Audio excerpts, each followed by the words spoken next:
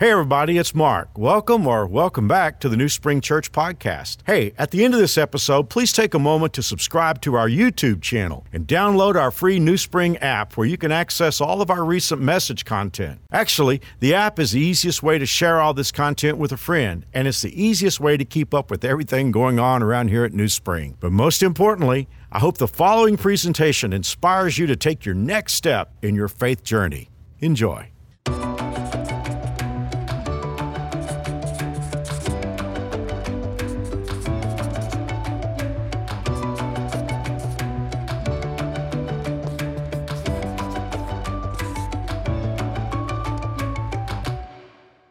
Well, I'd like to start by saying thank you to all of those of you who've reached out to our family over the last couple weeks. Many of you know that my grandma went home to be with the Lord a week ago past Wednesday.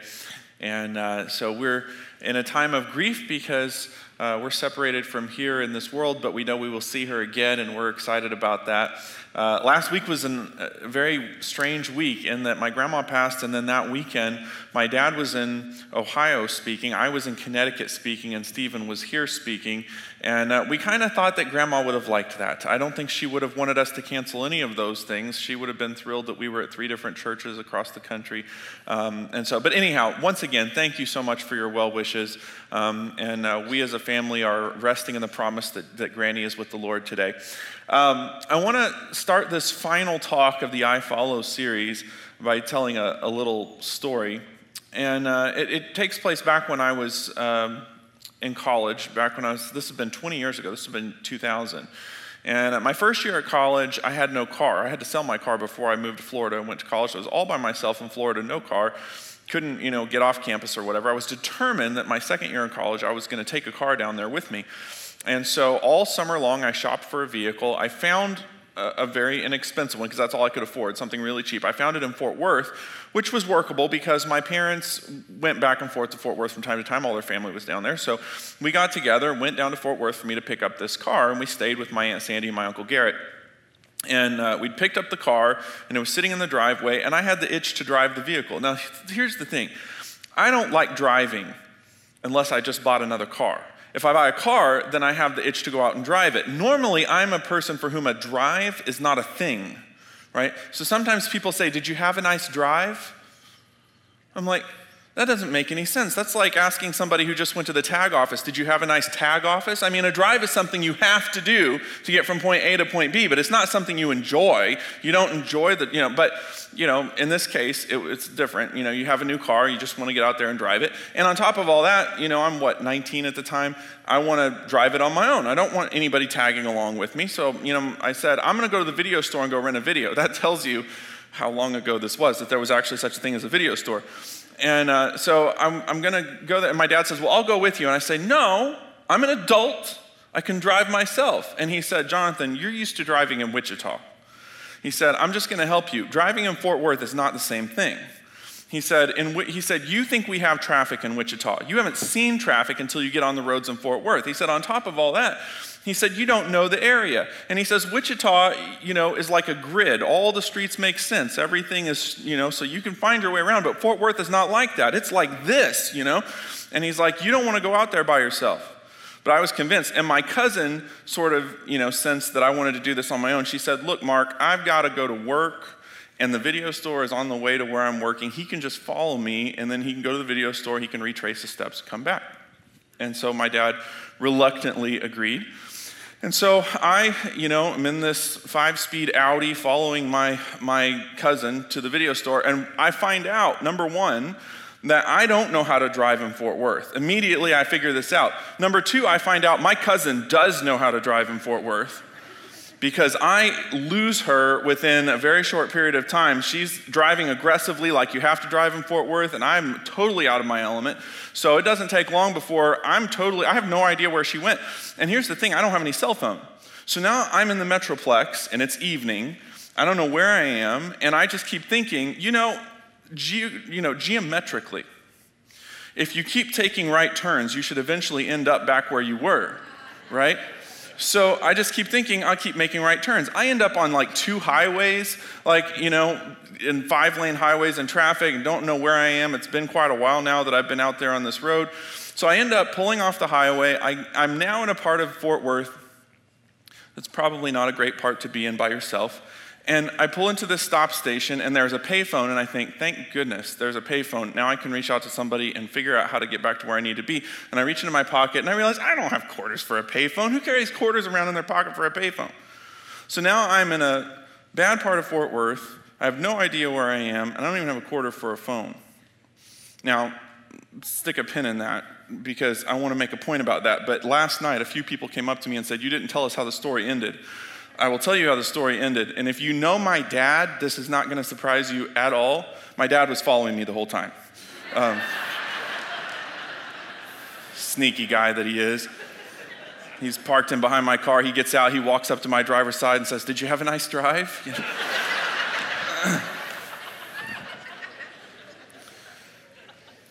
But I just want to ask you, have you ever been at a point in your Christian life where you thought, I can follow God, I can do this, this isn't that hard. I'm a God follower, I'm going to follow his instructions, and you do your best. But pretty quickly you realize you're out of your element, and you've made some wrong turns, and you feel very lost. And it's like you don't even have a quarter to call home. And you're in the situation where you're like, God didn't lead me here because I'm in a painful situation. It's clear I've made wrong decisions. I'm dealing with the consequences of those wrong decisions. But how do I get back on track? And beyond that, what does it say about me as a Christian that I've made all these wrong turns? I mean, we don't talk about this a lot. This is one of those gut level questions that Christians have that we a lot of times don't even approach.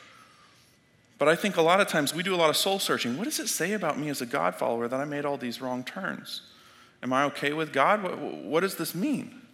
And if you've ever been sort of in that place, I want to take you to a passage that may be of some comfort to you and may also help us process this question.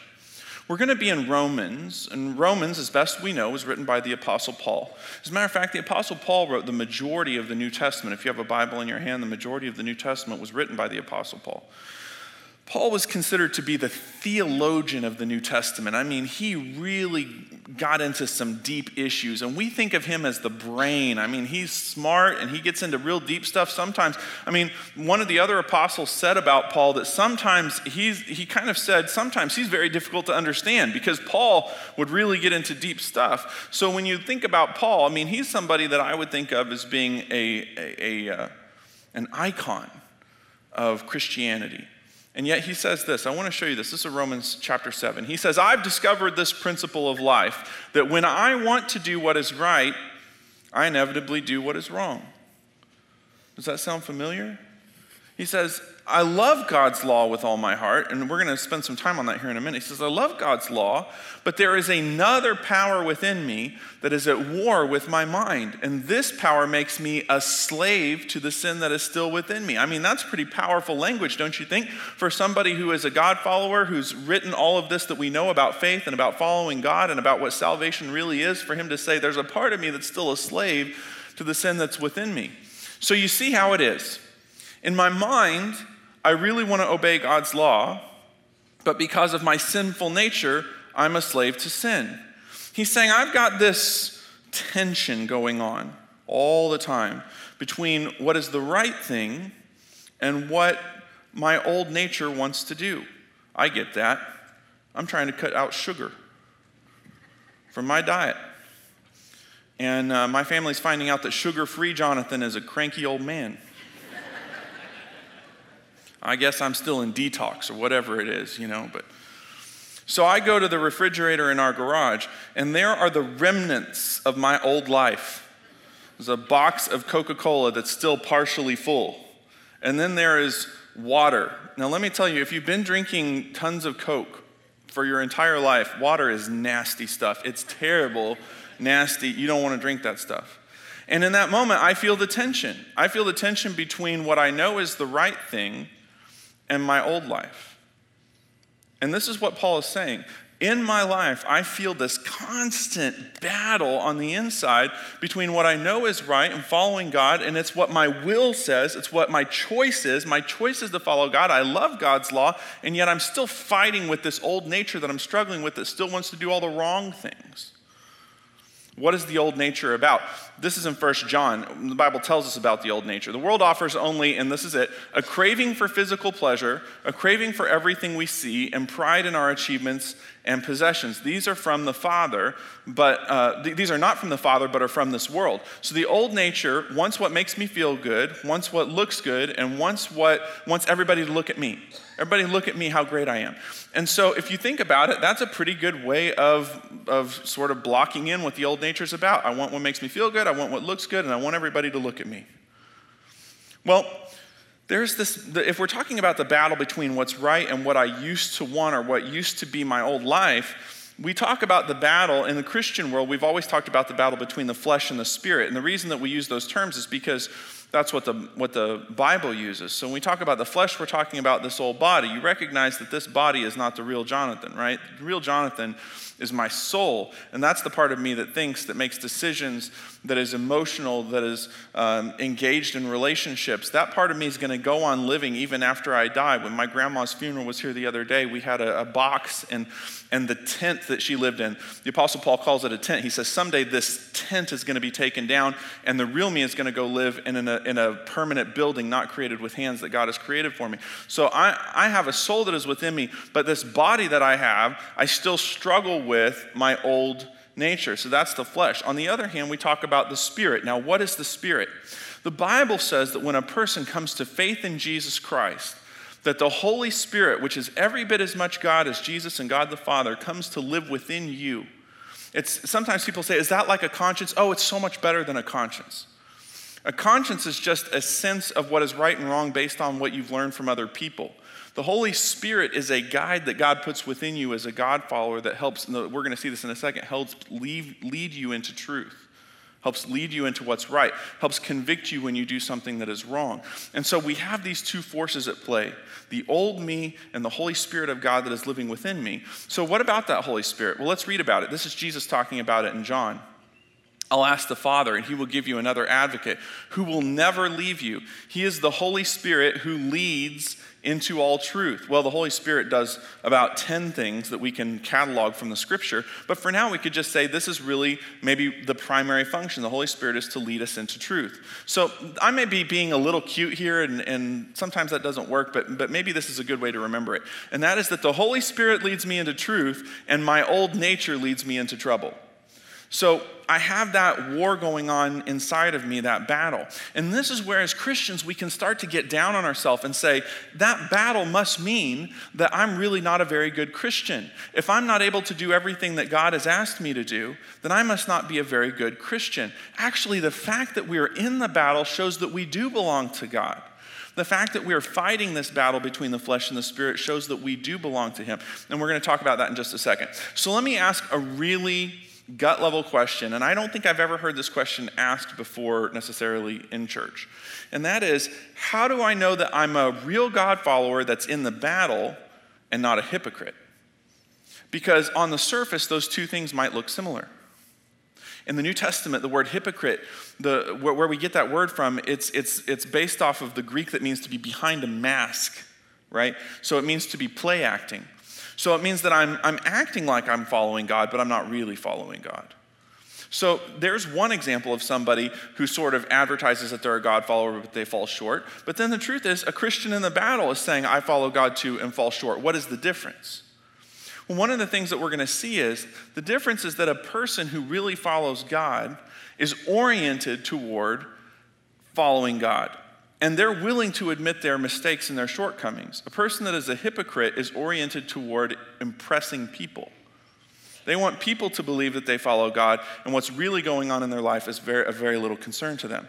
As a God follower, the fact that we're in that battle, that we're in that turmoil, shows that we really care about following God's word. A hypocrite only cares about what people think about them.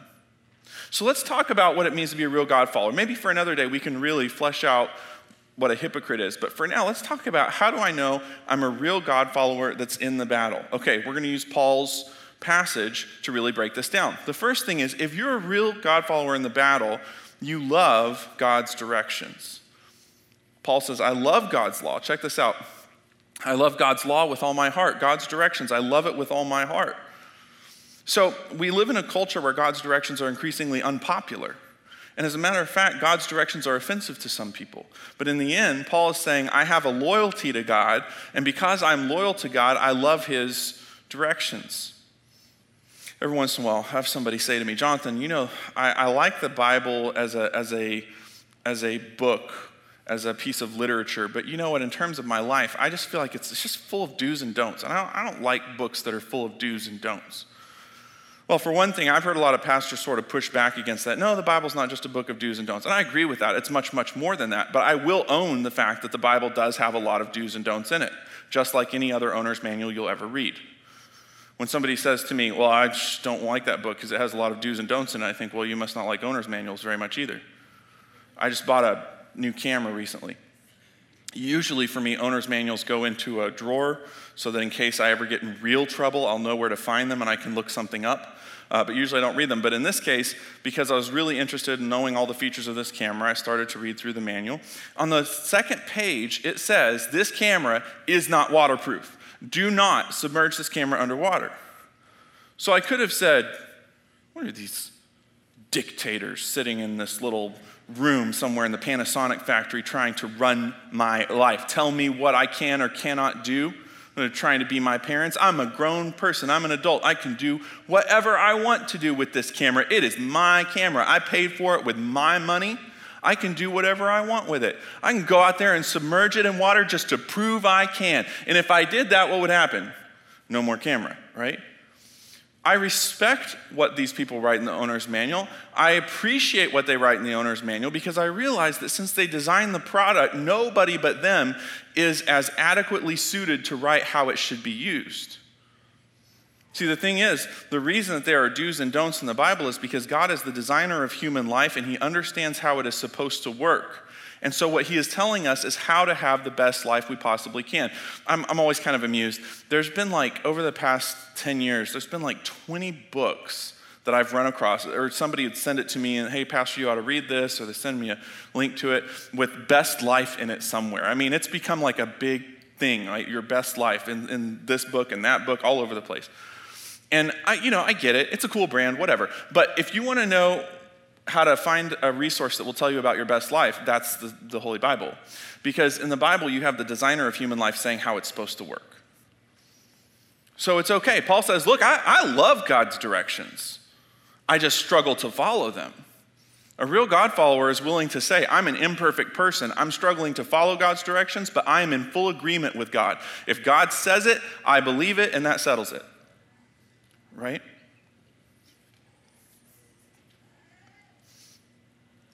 Some of us, though, we're struggling a little bit with that, especially because we're in circles where God's word is not particularly popular. Let me show you something. This is in Psalms. We think this is David. Some Psalms we're not completely sure who wrote it, but it looks like this is David.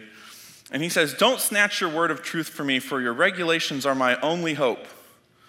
Well, that's a little weird. When I was college age, a little bit younger than college age, I guess right before I went to college, my parents enforced a curfew on me that was ridiculously early. And I don't ever remember going to my parents and say, do not take this curfew away from me. My curfew is my only hope, Kind of weird. How often do you have your kids celebrate your rules? He says, I will keep on obeying your instructions forever and ever. I'll walk in freedom, for I have devoted myself to your commands. I will speak to kings about your laws, and I will not be ashamed. Notice he's saying, I'm happy to talk about your laws in my peer group, even though it might cost me something, because I'm not ashamed of what you say. Why is he saying it's my only hope? Because the thing about it is, if you're in a world that is in trouble, and there is only one person who can tell you how to live your life in such a way that you will rise above the trouble, then at that point, those directions become your only hope. Well, David was in a different kind of trouble than we are, but I think in our culture, we understand, and my dad has said this multiple times from this platform, where our world is right now is not sustainable. Our world is in trouble. And if there ever was a time for us as Christians to say, God, your directions are our only hope, it's now. We need to be as Christians willing to say, not only are God's directions my only hope, I'm not scared to talk about them around other people. Right? If somebody wants to know where my loyalty is, I'm perfectly fine letting them know my loyalty is with God. The psalmist says, how I delight in your commands, how I love them. I honor and love your commands. I meditate on your decrees. He's like, I even think about them when I'm doing something else. When I'm not, sometimes we think about our spiritual life and the rest of our life as though there was some sort of hardcore wall between the two. Okay, I'm doing my devotions and I'm praying. All right, done with that. Now I'm going to go live the rest of my life. And David is saying, I think about your instructions to me when I'm on the job. I think about your instructions to me when I'm just hanging out with other people. He's like, I really try to stay in that. A person who's really a God follower says, I love God's directions. The second thing is this. So Paul said, I love God's directions. The second thing he said is, but I do have an old nature that trips me up. That's where the tension comes in. He says, I've got to be honest about this. Now, a hypocrite does not want anybody to see their old nature. And this is what Jesus kept pushing back against with the Pharisees. They didn't have anything real going on in their hearts toward God, but everything that they did in their life was so that everybody would think that they didn't have an old nature that tripped them up. And what Paul is saying is, I, number one, am willing to own around other people that I want to follow God's directions, and I'm also willing to own around other people that I have an old nature that trips me up.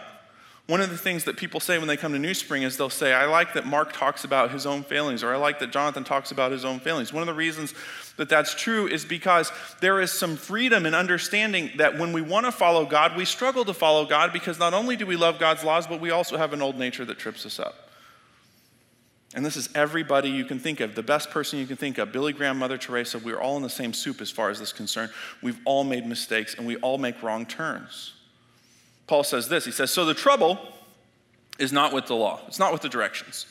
For it is spiritual and good. The trouble is with me. For I'm all too human, a slave to sin. Now, look at this. Paul's going to start journaling about how he feels. This is very unusual. Paul's very straightforward in what he writes, but in this, it's almost like you're sort of hearing him put down on paper what's like bouncing around in his head. I don't really understand myself, for I want to do what is right, but I don't do it. Instead, I do what I hate. But if I know that what I'm doing is wrong, this shows that I agree that the law is good. So I'm not the one doing wrong. It is sin living in me that does it. And I know that nothing good lives in me, that is in my sinful nature, which we talked about before. I want what makes me feel good. I want what looks good. Look at me. I want to do what is right, but I can't. I want to do what is good, but I don't. I don't want to do what is wrong, but I do it anyway. But if I do what I don't want to do, I'm not really the one doing wrong. It is sin living in me that does it. Do you see the sort of battle here with one of the greatest Christians of all time? He's saying, look, I want to do the right thing, but I find myself not doing the right thing. I don't want to do the wrong thing, but I find myself doing the wrong thing. And he's sort of laying it out there for us to say, look, this is what life is like. I deal with this tension every single day. It's what I have to battle. But then there's this sort of abrupt turnaround, and it's also unusual for Paul. Because he's sort of in this mental loop, and I think we all live in this mental loop, and we get into, why do I do things that I don't want to do, and the things that I do want to do, I don't do, and then he just sort of breaks the sequence with the third thing. So I love God's directions. I have an old nature that trips me up. I have a Savior who guides me back onto the path. Check out what Paul says. Paul says, oh, what a miserable person I am. Who will free me from this life that is dominated by sin and death? There's a very dark picture here. There were different ways of capital punishment in the ancient world, and they were different degrees of capital punishment depending on how severe the crime was. And if a person murdered somebody in a particularly bad way, one of the ways they might be punished is they might take the corpse of the person that had been killed and strap it to the person who had murdered them in a way that they could not get loose of it. And what would happen is as that dead body would decay, the disease would pass on to the living person, and slowly they would die. And this is what Paul is talking about. He says, who's going to free me from this old person that I'm stuck with? The old me is like strapped to me, and I don't know how to get free of it. I don't want the old me around. I don't want all of that desire for what feels good, desire for what looks good. Hey, everybody, look at me. I don't want that to be who I am, and that isn't who I am. I'm a new person since I've trusted in Jesus Christ, but this old person is stuck with me, and it's causing me trouble. And he says, who's going to free me from this? And again, this is sort of the abrupt turnaround. Check this out. Thank God, the answer is in Jesus Christ our Lord.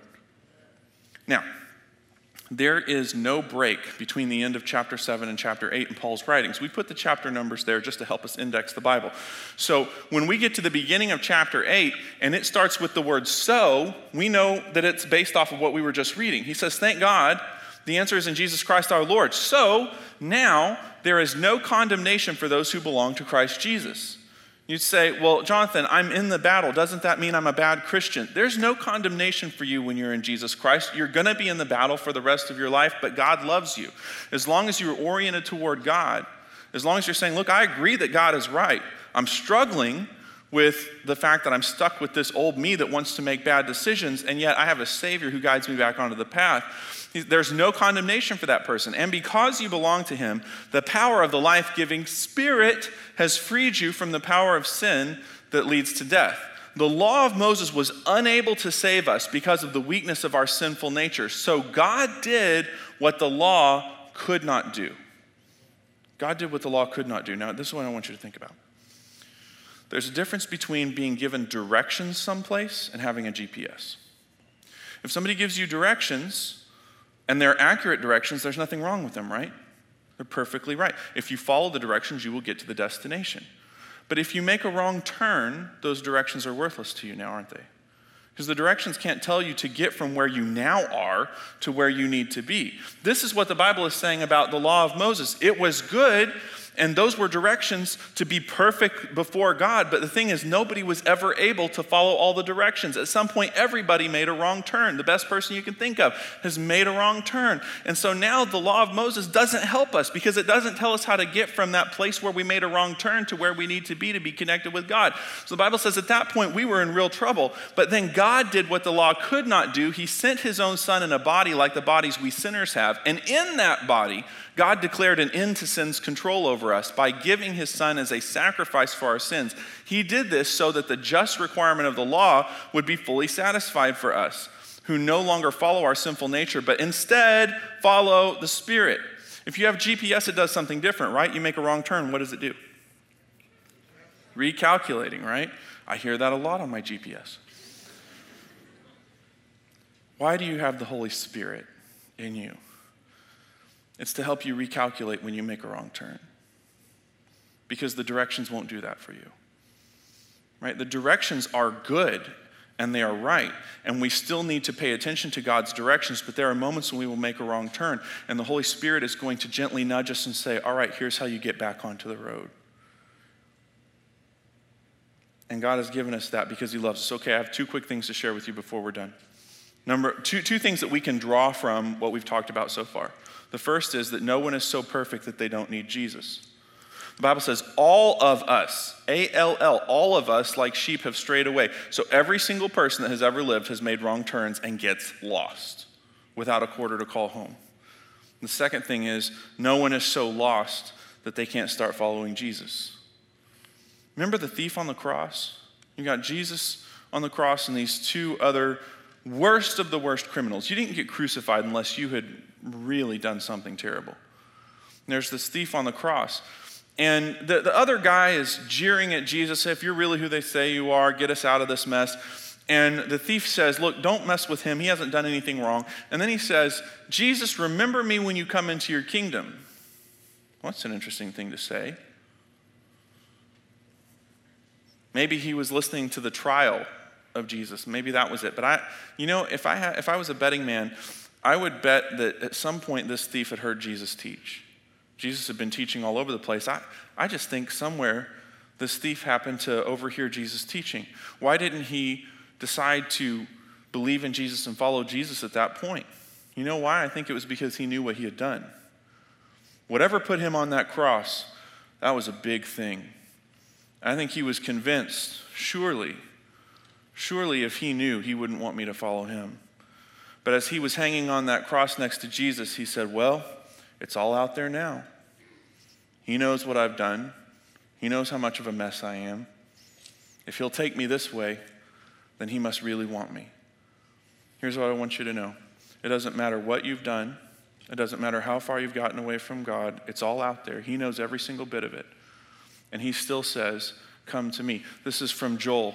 That is why the Lord says, turn to me now while there is time. He knows everything about you. He knows if you have a drug problem, he knows it. If you cheated on your spouse, he knows it. If you've hurt people or taken advantage of people, he knows it. And yet, he didn't say anybody but you is welcome to come to him. He said anyone who calls on the name of the Lord will be saved. That includes you no matter where you've been and what you've done. So I want to take a minute as we close this service. If you're in this room and you say, Jonathan, I really want that. We're at the end of this I Follow series. I want to put my faith in Jesus Christ. I want to follow him. I want to help you start that journey right now before you leave this room. I'm going to ask everyone to bow your heads and close your eyes with me just for a second. I'm going to say the words to a real simple prayer. It's just a prayer that calls out and says yes to God, because you know what? He's done everything except say yes for you, because he can't do that. It wouldn't be a relationship if he said yes for you. I'm going to say the words very slowly so you can follow along if you want to. You don't need to say this out loud. You can say this silently in your head if you want. Here we go. Dear Jesus, thank you that you love me. Thank you that you died for me. I believe you rose again and that you want me to be your child. Today, I accept your free gift of heaven and forgiveness. I believe in you, and I ask you to be my boss. In Jesus' name, amen. Now look this way. If you just prayed with me, you just made the most important decision in your life, and you're starting a very important new journey. We want to help you with that. If you'll go to guest services when the service is over, they've got a box they want to give you. If you're watching online, if you'll contact us, we'll send that to you electronically. Thanks so much for being here with us this week. We'll see you next week for the Jesus series. Once again, thanks for listening. If you live in Wichita, the surrounding area, we'd love for you to engage with us in one of our weekend services. For directions, service times, and information about our incredible kids and student environments, visit us at newspring.org. One more time, newspring.org.